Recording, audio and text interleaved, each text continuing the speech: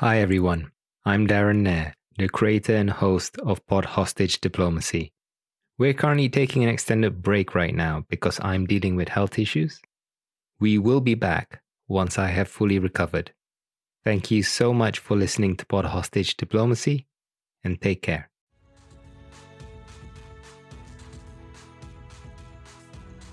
Welcome to Pod Hostage Diplomacy. We work to free hostages and the unjustly detained around the world. Together with their families, we share their stories every week and let you know how you can help bring them home. I'm Darren Nair, and I've had the honor of campaigning with many of these families for years. These are some of the most courageous and resilient people among us, people who have never given up hope, people who will never stop working to reunite their families. And we will be right there by their side until their loved ones are back home. Thank you for joining us. And now, let's meet this week's guest.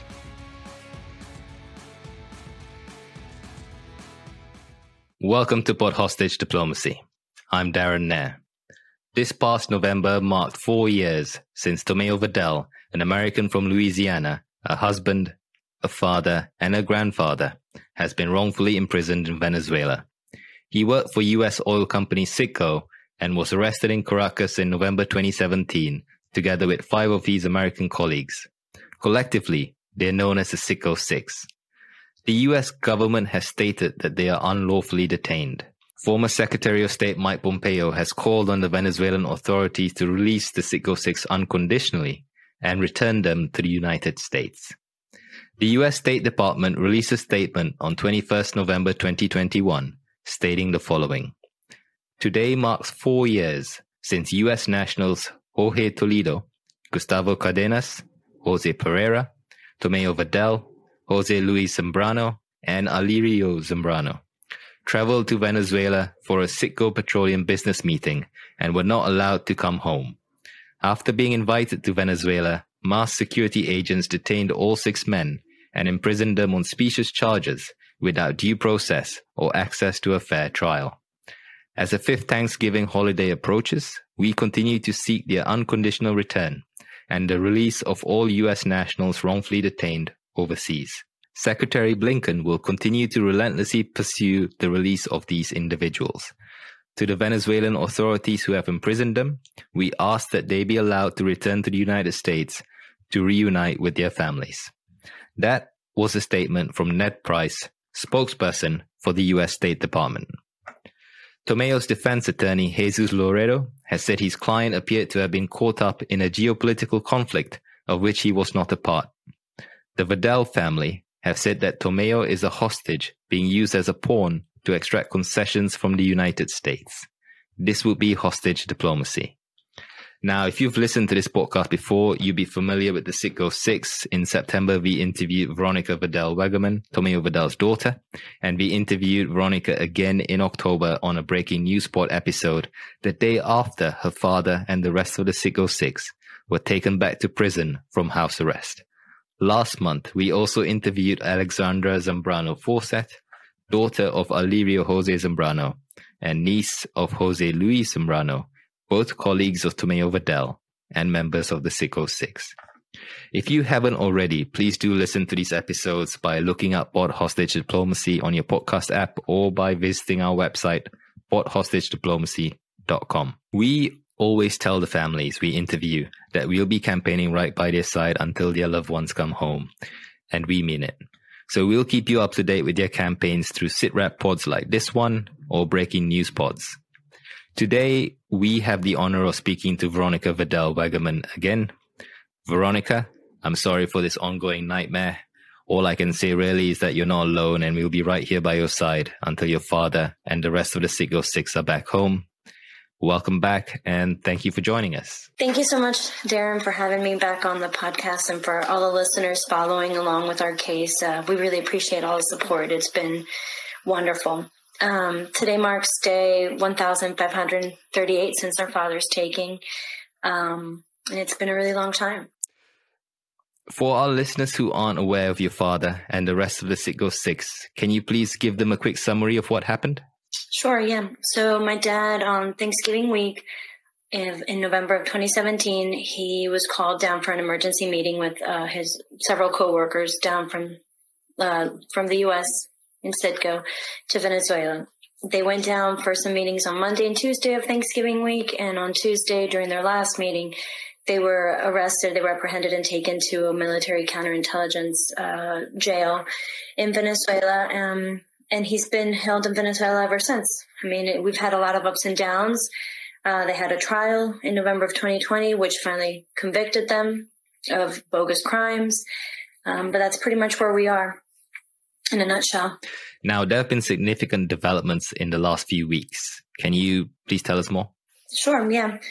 So in the past few weeks, they were convicted in November 26th of 2020. So Thanksgiving Day, the Venezuelan government convicted them and gave them each their sentences, supposedly for these bogus crimes that they never committed. And that following December 2020, the appeal was presented by the lawyers stating, that they need to review this case, the sentences, et cetera, because, again, they're being charged for something that did not happen. And then in November of 2021, so a year after they're convicted, the courts in Venezuela decided to have the appeals court, so review the appeal that our lawyer had put in. And of course, it was a closed hearing. They didn't bring them in like they should have. They didn't allow for press to go in. Other individuals like, the United Nations or Human Rights Watch, et cetera, they didn't allow for any of these people to come in and watch the court hearing. And then this past Friday, February 4th of 2022, so almost, it's a year and some change since they were convicted, they did their appeal decision, which was that they remain with the same sentence. And just nothing has changed, that they continue with the same stance, which is they're guilty and they all have their different sentences. And that's that. What's strange is that they gave it out during a time when all the courts in Venezuela are closed due to COVID. So supposedly, how can they make a decision when the courts are closed? That means that they can't meet. And they made the decision on a Friday night. Our lawyer informed us of this decision around 7 p.m. this past Friday. I'm very sorry to hear that. I was outraged when I heard about it, and I'm sure you and the rest of the families are too. Now, they also contracted COVID-19 as well, right, in prison? Can you just tell us more about that? Yeah, of course. So, we've had a few hiccups since we last spoke, and Alexandra touched a few of them on the last episode. Last year in the fall, Mr. Jose Pareda had a heart attack. He suffered a heart attack in the Sabine. And that was a huge scare for all the families. And then shortly after, a few months later, all men contracted COVID, which was our worst nightmare. They have, thank goodness, been vaccinated. However, they still aren't in the best living conditions and don't have access to healthcare the way that we do. So for them to get COVID is still really scary. All of them got it. And thankfully they were okay. My dad doesn't like to worry us, so he didn't really tell us he had it until he tested negative afterwards. He was like, hey, I did test positive, so did the other men, but everyone's okay. And so that's that. After that, Ambassador Roger Carson went down also to Venezuela in the beginning of December of last year to see the men and do kind of like a health visit and make sure that they're doing okay. So that's pretty much all the updates that we've had since we last spoke. So what should the U.S. government be doing, specifically President Biden, the State Department, and Congress? Sure. So, Congress needs to push and put pressure on for our government, for the executive branch to do something, right? They need to make this a priority. This is 6 American citizens. Just our case alone, there's 9 Americans total that are being held in Venezuela currently as hostages, that they're being used as political pawns. The 6 of us in our group, we've been in this situation, like I said earlier, for 1,538 days. That's 4 years and like 2 months. And enough is enough. These are, 6 families. These are men and families that pay taxes, and our senators need to help and put pressure for the executive branch to do something. Secretary of State Blinken, we met a few weeks ago. He spoke with all Venezuelan families that all families that have Venezuelan, family members that are detained in Venezuela. And he continues to share that there is support and that they're interested in our case and that they're working on it and that they're trying the best that they can.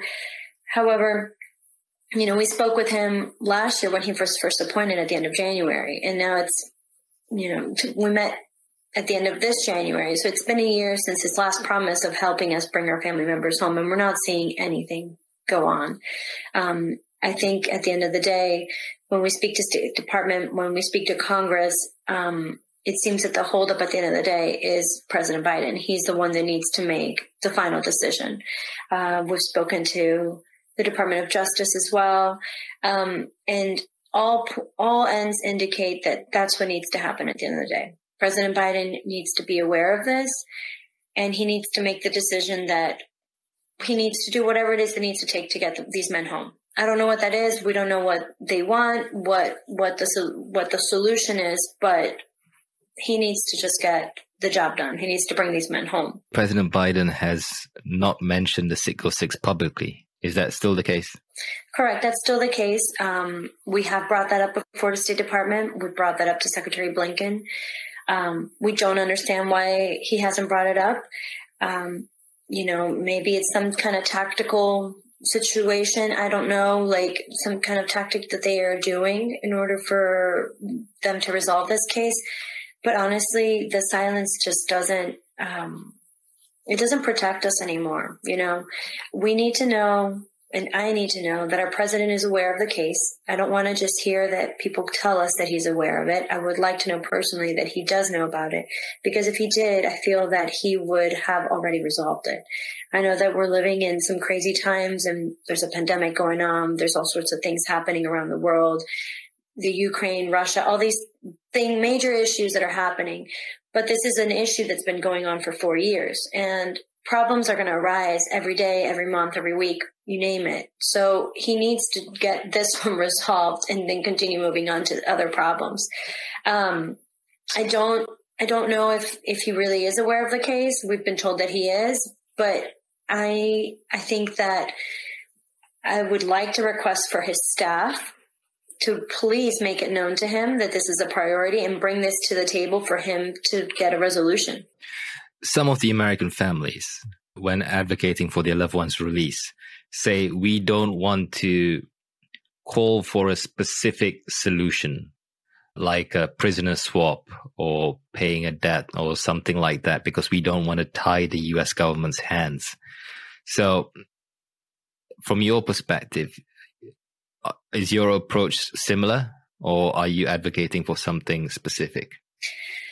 Honestly, I think at this point we're advocating for anything, any solution, any option that's on the table. I just want them to look at it, whether it's a prisoner swap, whether it's sanctions release, whether it's, having some kind of business deal. I don't know, whatever it is that these governments do.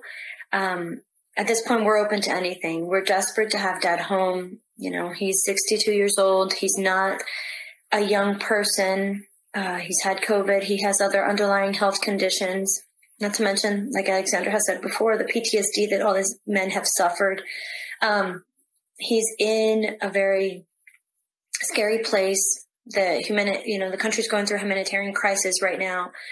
So it's just a recipe for disaster. I don't know how much longer the government is just going to wait to find a solution for them to come home.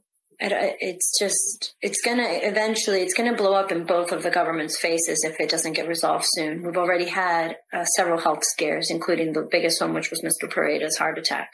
I mean, what more are they waiting for? At this point, I know that research has shown, for example, I know that the U.S. is most likely concerned with the fact of, if we do a swap or a deal, we don't negotiate with terrorists. That's usually their stance. And so they don't want to negotiate these kinds of things. But research has shown the opposite, that it doesn't really set a precedence, and it doesn't make the countries that they do negotiate with for this to happen, for it to increase chances of it happening. I think if anything, the Venezuelan government, I don't know, they've shown several times, opportunities for dialogue that they've requested for that to happen, kind of like olive branches to the government. They've given house arrest twice. They have vaccinated the men, they occasionally allow for them to call, blah, blah, blah. I mean, these are small things. We're grateful that they happen, but at the same time, very upset that they have to happen because nothing is being done. So with all these olive branches that the government's given, I expect for the U.S. government to do something in response, and they haven't. They just, continue bashing the country. When was the last time you spoke to your father, and how is he doing at the moment? Yeah. We spoke earlier this week. I believe it was either, Wednesday? Currently the phones have been broken since October. So our father used to be able to call occasionally, from Venezuela to our phones over here. And we would talk maybe once, twice a week, depending on the call situation, because we rotate. So he can call my mom, he can call my sister, he can call my brother, he can call me. And so the phones have been broken. He hasn't been able to call. And so we set up this other thing where we eventually were able to call him. Well, that phone is broken as well. And so now we can't call him either. And so occasionally someone within the Sabine where he's at will allow for him to use, I guess, a personal phone and call us via WhatsApp. And we can either do audio call if the Wi-Fi is kind of spotty. If the Wi-Fi is working properly, we'll get to occasionally do a video call, which is really nice. So he can actually see us, or he can, we can see him. And that kind of gives both of us confirmation that we're doing okay. When you hear someone's voice, you're not 100% sure how they're doing. When you get to see them, you really can. Especially knowing the situation that he's in and COVID, et cetera, it's nice to see his face and make sure that he looks good. So we were able to talk this past week, and he's doing okay. His job in there, like he always says, is to be strong, mind, body, and spirit. And that's what he's doing. His spirits are high. He's hopeful. He wishes, that both governments will do what's right for them. This past October, when they were taken away from house arrest and punished for the extradition of Alex Saab, my dad's just kind of like, why are we, what is the point of punishing 6 innocent people for this situation? He is hopeful, though, that the U.S. will make the right choice and will end up bringing him home. You mentioned earlier that your father doesn't want you to worry, so he doesn't tell you stuff until he's on the other side of it. Like he didn't tell you when he tested positive for COVID. He only told you when he tested negative after. From your perspective, as a family of someone held hostage or wrongfully detained, you also want to do the same thing. You don't want him to worry. You want to keep his hopes up. It's been, as you said, 4 years and 2 months. How have you and your family been coping? Well, Darren, it's really hard. It's a challenge every day. The first few years, it was really tough to even just get out of bed, get to work, and get things going. Eventually, as unfortunate as it is, time does help a little bit in the sense that you gotta keep going. You gotta keep trucking to move on. We've had countless different episodes of things that we've also been scared to tell Dad so he doesn't get worried about us as well, because we're out here living our lives and dealing with this load, and he's just in there in a box waiting for a solution. So I think for him, it's very stressful to know that we're out here trying to live day by day, and he thinks he feels like a burden, right? We've had several encounters we've had some emergency room things due to, health issues because of this. We've been really stressed out and had, panic attacks or problems like that. Stress, etc. That just doesn't help. And so we've sometimes have withheld that information, kind of like Dad has, until we're on the other side and say, hey, we're okay. I know with Omicron going rampant and everyone getting sick, my husband was sick over the holidays, and then my mom got it as well. And, we kind of wait to make sure that things are okay, to let him know that these things are happening, because we just don't want him to worry. I don't want him to have any other kind of health issues or another stressor to his life already. Same with me. I contracted COVID over a week ago, and I was a little worried to have to tell him because that's just another stressor for him. I know that he requests for them to allow him to call so he's able to see us and hear us and make sure that we're doing okay. Because like any family, someone's sick or something's going on, you want to pick up the phone and you want to call and be like, hey, how are you doing? How are you feeling? Can I get you anything? What's going on? And to just be with your hands tied up and you can't call whenever you want. You don't know what's going on. You don't know how everyone's doing. It must be really stressful. And it's stressful for us to not be able to do the same, to know how he's doing every day, to make sure he's getting what he needs, to make sure he's not going to bed hungry, cold, whatever, you name it.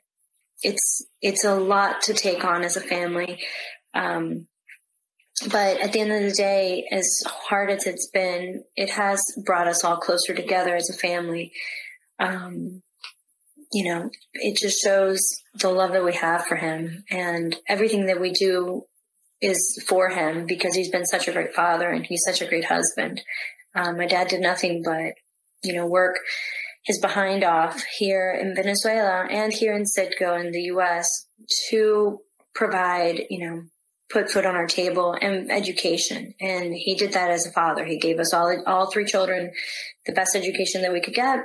And that was his gift to us. And so for us as his children and my mom as his wife, this is us repaying him for being such a great dad. I mean, we miss him. We miss him terribly. My parents have been will be married for 36 years this February. And they will be, I think, also this February, that marks their 46th year of just being together. They've been together since they were 16 years old. So, for my mom to have to miss another milestone of a marriage anniversary, it's just really, it's wrong. It's wrong for both governments to be prolonging a situation that can just be resolved with a phone call, with a trip, to Venezuela. I'm very disappointed. We were all very disappointed. I mean, it's mixed feelings when Ambassador Roger Carstens was able to go down in December to visit. We were happy that happened, but at the same time disappointed that he came back with his empty-handed, right? He came back with nothing. Maybe he did, maybe he didn't. We don't really have a readout, but to me, he came back empty-handed because he didn't come back with not even one man. And I would have loved to have seen at least one of the Citgo Six home. It doesn't even have to be my dad, but just one of them, to where we can start that process of bringing them home, reuniting with family members, and starting that process of healing. 4 years is a long time. In 4 years, kids graduate from high school in 4 years. You can graduate from college in 4 years. You can learn a language in 4 years. I mean, there's just so many. It's a long time to be separated from somebody. I'm really sorry for what you and your family are going through. I mean, I'm sure your dad is proud of what you've done for him and in general in the last 4 years, 2 months, your resilience, your strength, your public campaigning. I know the other families I've spoken to speak very highly of your family for being very public and very loud and demanding from the U.S. government. So keep up the good work. The other families are really strong as well. Everyone has the path that they've chosen to take, and it's totally fine. Being in the public eye, it has not been easy. It causes way more stress and anxiety than normal. I've never been a public person. Yeah, sure, I have my social media, this and that, but not to this level. So it is really stressful to constantly be in the public eye and be interviewed from different people, or have to tweet about your life and your personal life and the things that you're going through. We're a very private family, we just are very simple people. And it's not fun to have to do it. So, but the other families, they work equally as hard, and we're all stuck with this unfortunate burden of a problem that just won't get resolved. So yeah, thank you for that. You're welcome. Now, when I asked you what can the U.S. government do better, not just for your father, but also for families like yourself that are going through this nightmare, the support, because obviously families like yourself, you still have to pay the rent or the mortgage. You still have to get on with your day-to-day life. And like you said, you have panic attacks and health issues, and you need access to healthcare or additional healthcare than what you already need. And I know you have a 1-year-old child. So what kind of support do you believe, based on your own experience these last 4 years and 2 months, that the US government should be able to provide families like yourself, and not just rely on NGOs like Hostage US or the James W. Foley Legacy Foundation or the Richardson Center? What do you think the US government should be doing? Right. Well, you bring up a good point. I don't know how other countries do it, for example, but I do think that this takes a huge toll on families. And I mean, I'm seeing my tax dollars being used for, the government is putting in a lot of money to try and catch bad guys that have done bad things in other countries versus here, to bring them home. Like, for example, the Alex Saab situation, and extradite them, and they're putting our tax dollars to work on that, but then they can't put tax dollars to help families like ours. Unfortunately, fortunately, my family, for example, us, the 3 children, we're all grown. We'll have work, and we're all sustainable. My dad was very close to retirement. He was looking into retiring in 2018. So like the year after he was taken. So just a few months after he was taken, he was thinking about retiring. So as far as that, my mom is tight, but okay. My sister and I, my brother, all of us work, and so it's okay. But for some families, it is really tough. It's really hard to have to pay a mortgage. They have kids that are much younger, that are in high school, that have to go to college. And so it would be nice to see maybe some type of program, some type of assistance relief for these families, maybe monetarily, so financial help, as well as potentially healthcare, mental health, anything like that. I don't know what kind of services they will provide, maybe for when my dad comes home. Maybe they'll have something for that as well. I don't know. But it would be nice for our government to have this, because if they continue with this stance where they're just policing and sanctioning other countries and doing these things, this is a problem that's not going to go away. And so you're going to have constant families on the same boat, and they need to provide assistance to us. I think mental health would be a really good one. It's really hard to deal with such an intense loss and tragedy. You have a family member that your family is just ripped apart. Your family member's been taken away from you. We have the trauma where not only was he taken, but he was missing for like 35 days. We didn't know where he was or if he was alive or dead for 30 something days. It wasn't until December 24th that they allowed for him to call finally and let us know that he was okay. And it was like a 3-minute phone call at 5 a.m. And we were able to hear his voice. He said he's okay, and that he needed a lawyer, and that was it. And then the phone call ends. And it's like, well, where is he? What's going on? Alexandra painted a pretty good picture as far as how this whole process, it's not like you don't have a playbook. There's no link on the government's website where you can just click and be like, what do I do when this happens? The burden is all on the family, and you have to be your advocate, and you have to move, and you have to make the phone calls to these companies. No one reaches out to you. We had to find the Richardson Center. We had to find Hostage US. We had to find SPIHA, the Special Presidential Envoy for Hostage Affairs. We had to find the contact numbers for our state senators, our representatives. It's just like up to us as a family. And it's really hard, and it's really traumatizing, and having to sit and even just think about it. As you can tell, I get really red, and I get really flushed with this, because it's such uncomfortable memories and such an uncomfortable topic that we have to deal with. It would be lovely to see our government do that, allocate funds and support for families like us. It's hard. It's still hard, even though, we're trying to live our day by day, and be present. to go to work. I mean, for the first, I think I was studying and graduating from my graduate program when this happened, and it was during finals that my father was taken, and I'm surprised that I even passed my finals and got to graduate. And then not only that, but then, you have to go into the workforce, and I know it was hard for myself and my sister and my brother to work full time and then have to deal with this, because this is a full-time job. Lobbying for your dad, for your loved one is a lot of work. It's a lot of emails. It's a lot of phone calls, and it's just emotionally draining. After you're done with this, you don't really want to do anything else. You're just pooped. So, I couldn't work full time once I started working after I graduated, just because of the mental toll and the actual workload, because it had just happened. And it took a long time for us to get to the point of where we are, and we can finally have some type of movement going.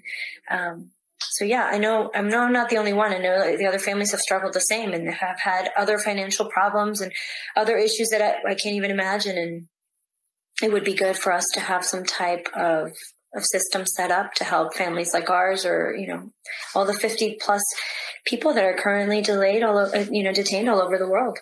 I absolutely agree with you. Right now, families like yourself are relying on the generosity of volunteers and NGOs Hostage US, James W. Foley Legacy Foundation, Richardson Center, they do great work. I know at least Hostage US and James Foley Foundation, they rely on donations from the public, and they have just 2 or 3 permanent employees, and that's it. And yet they do remarkable work. But given that state-sponsored hostage taking is on the rise, and there are more and more families that need assistance, it's not sustainable. So the government needs to do more. You've got a lot of good coverage from the American media, thankfully. So what can the news outlets and journalists do to help?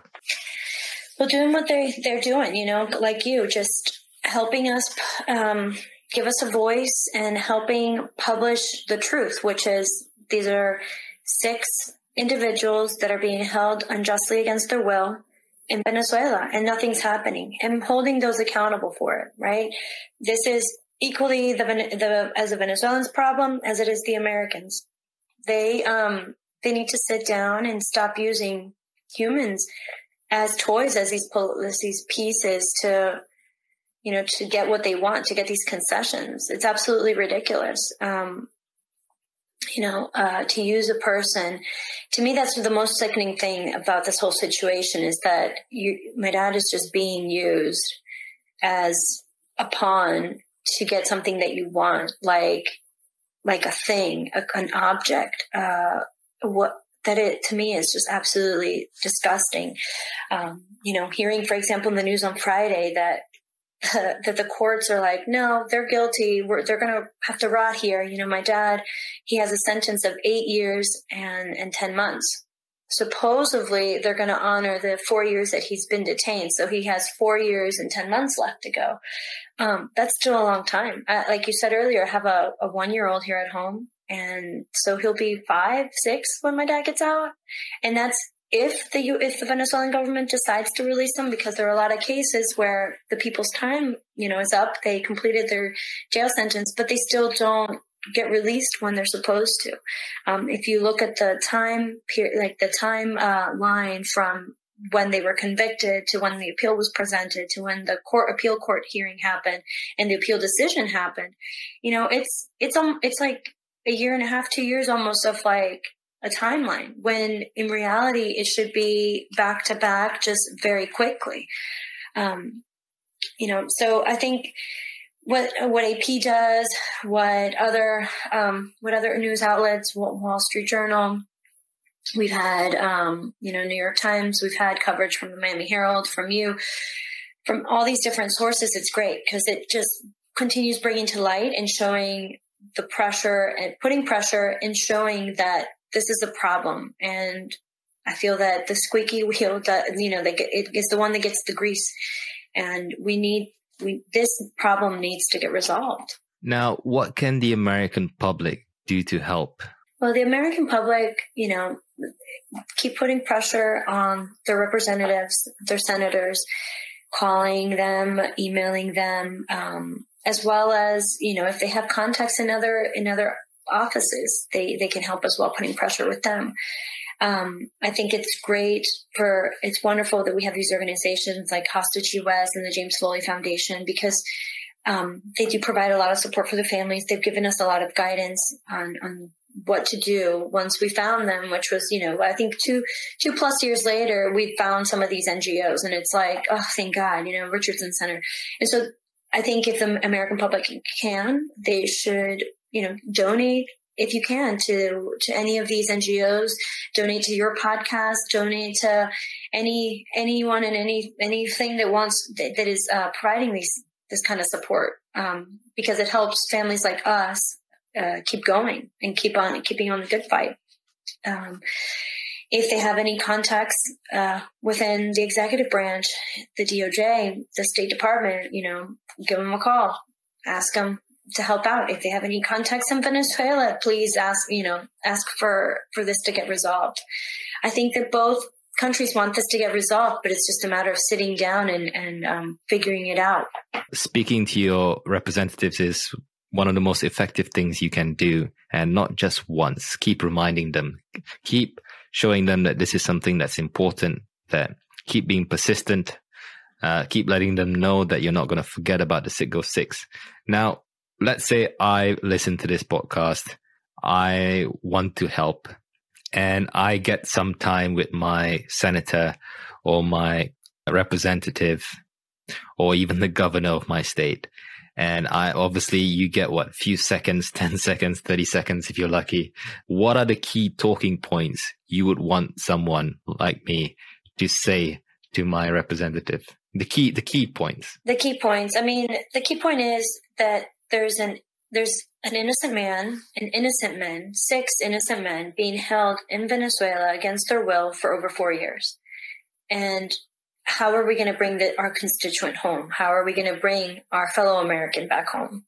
And then just ask them to bring it up to the highest level that they can. Whether if it's the governor, then he can maybe help bring it up to Congress.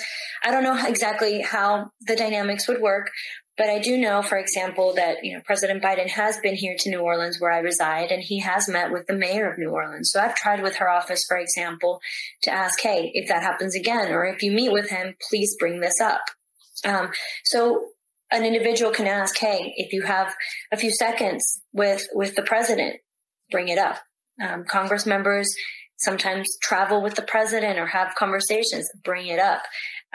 This is a problem. This is something that has not stopped, and it obviously won't stop.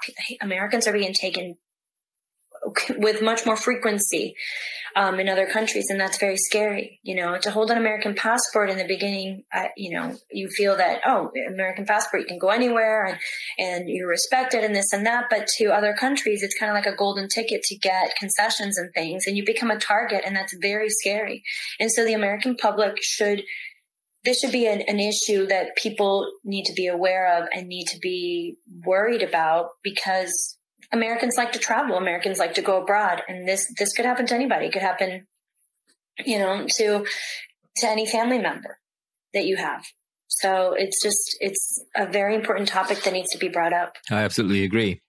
Veronica, we're almost at the end of our interview. Is there anything else you'd like to mention? Yeah, so I think talking to you about giving you the timeline of the court appeal, obviously I'm really happy that we can sit down and discuss that, because we're very concerned with the fact that, the court has decided on this decision to convict them again of the same crime, and not really given a reason why.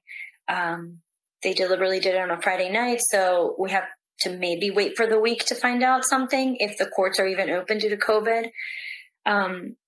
And at the end of the day, it's all deliberate.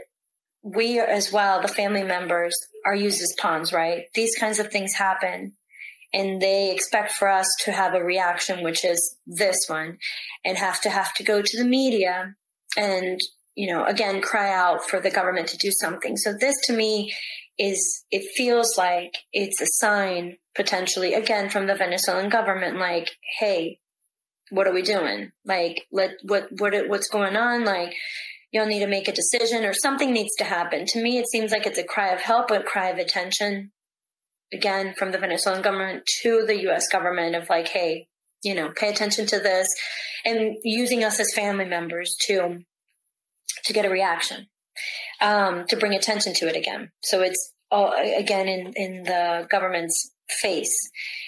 I feel that last fall we had good traction with the UN fact-finding mission. When they went down to Venezuela, they wrote a report and they talked about all the different human rights violations that are happening.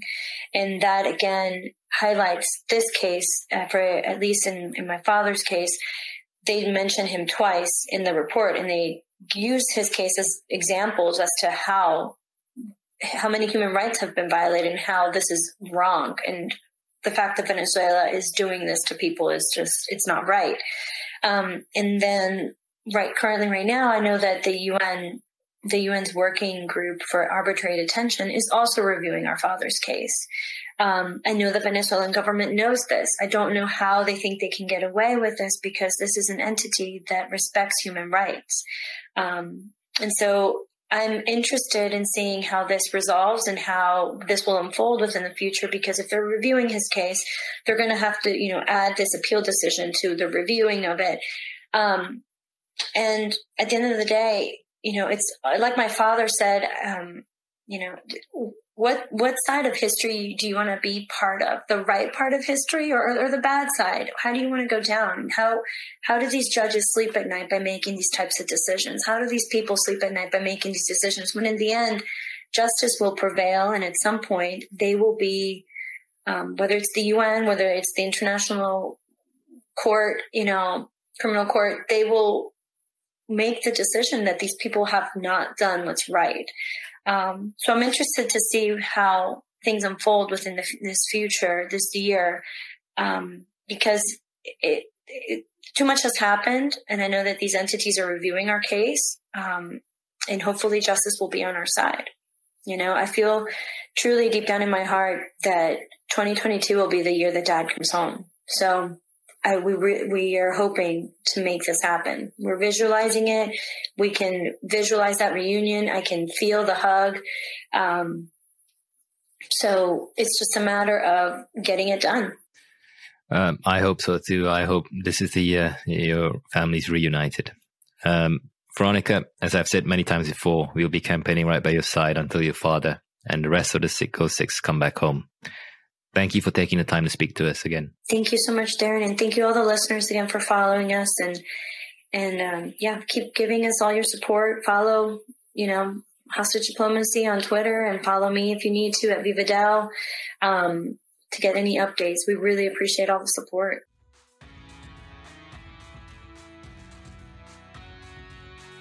Thank you for listening to this week's episode of Pod Hostage Diplomacy. We're not just a podcast, we're a community. If you're on Twitter and would like to post a message of solidarity to the families or have any questions for us, please tweet it using the hashtag #PodHostageDiplomacy and we'll get back to you. If you like what we're trying to do, please do consider supporting the show financially. You can do this using the Support the Show link in the description of this podcast episode. We're grateful for any contributions, no matter how small. Thanks again for listening, and we'll be back next week. Take care.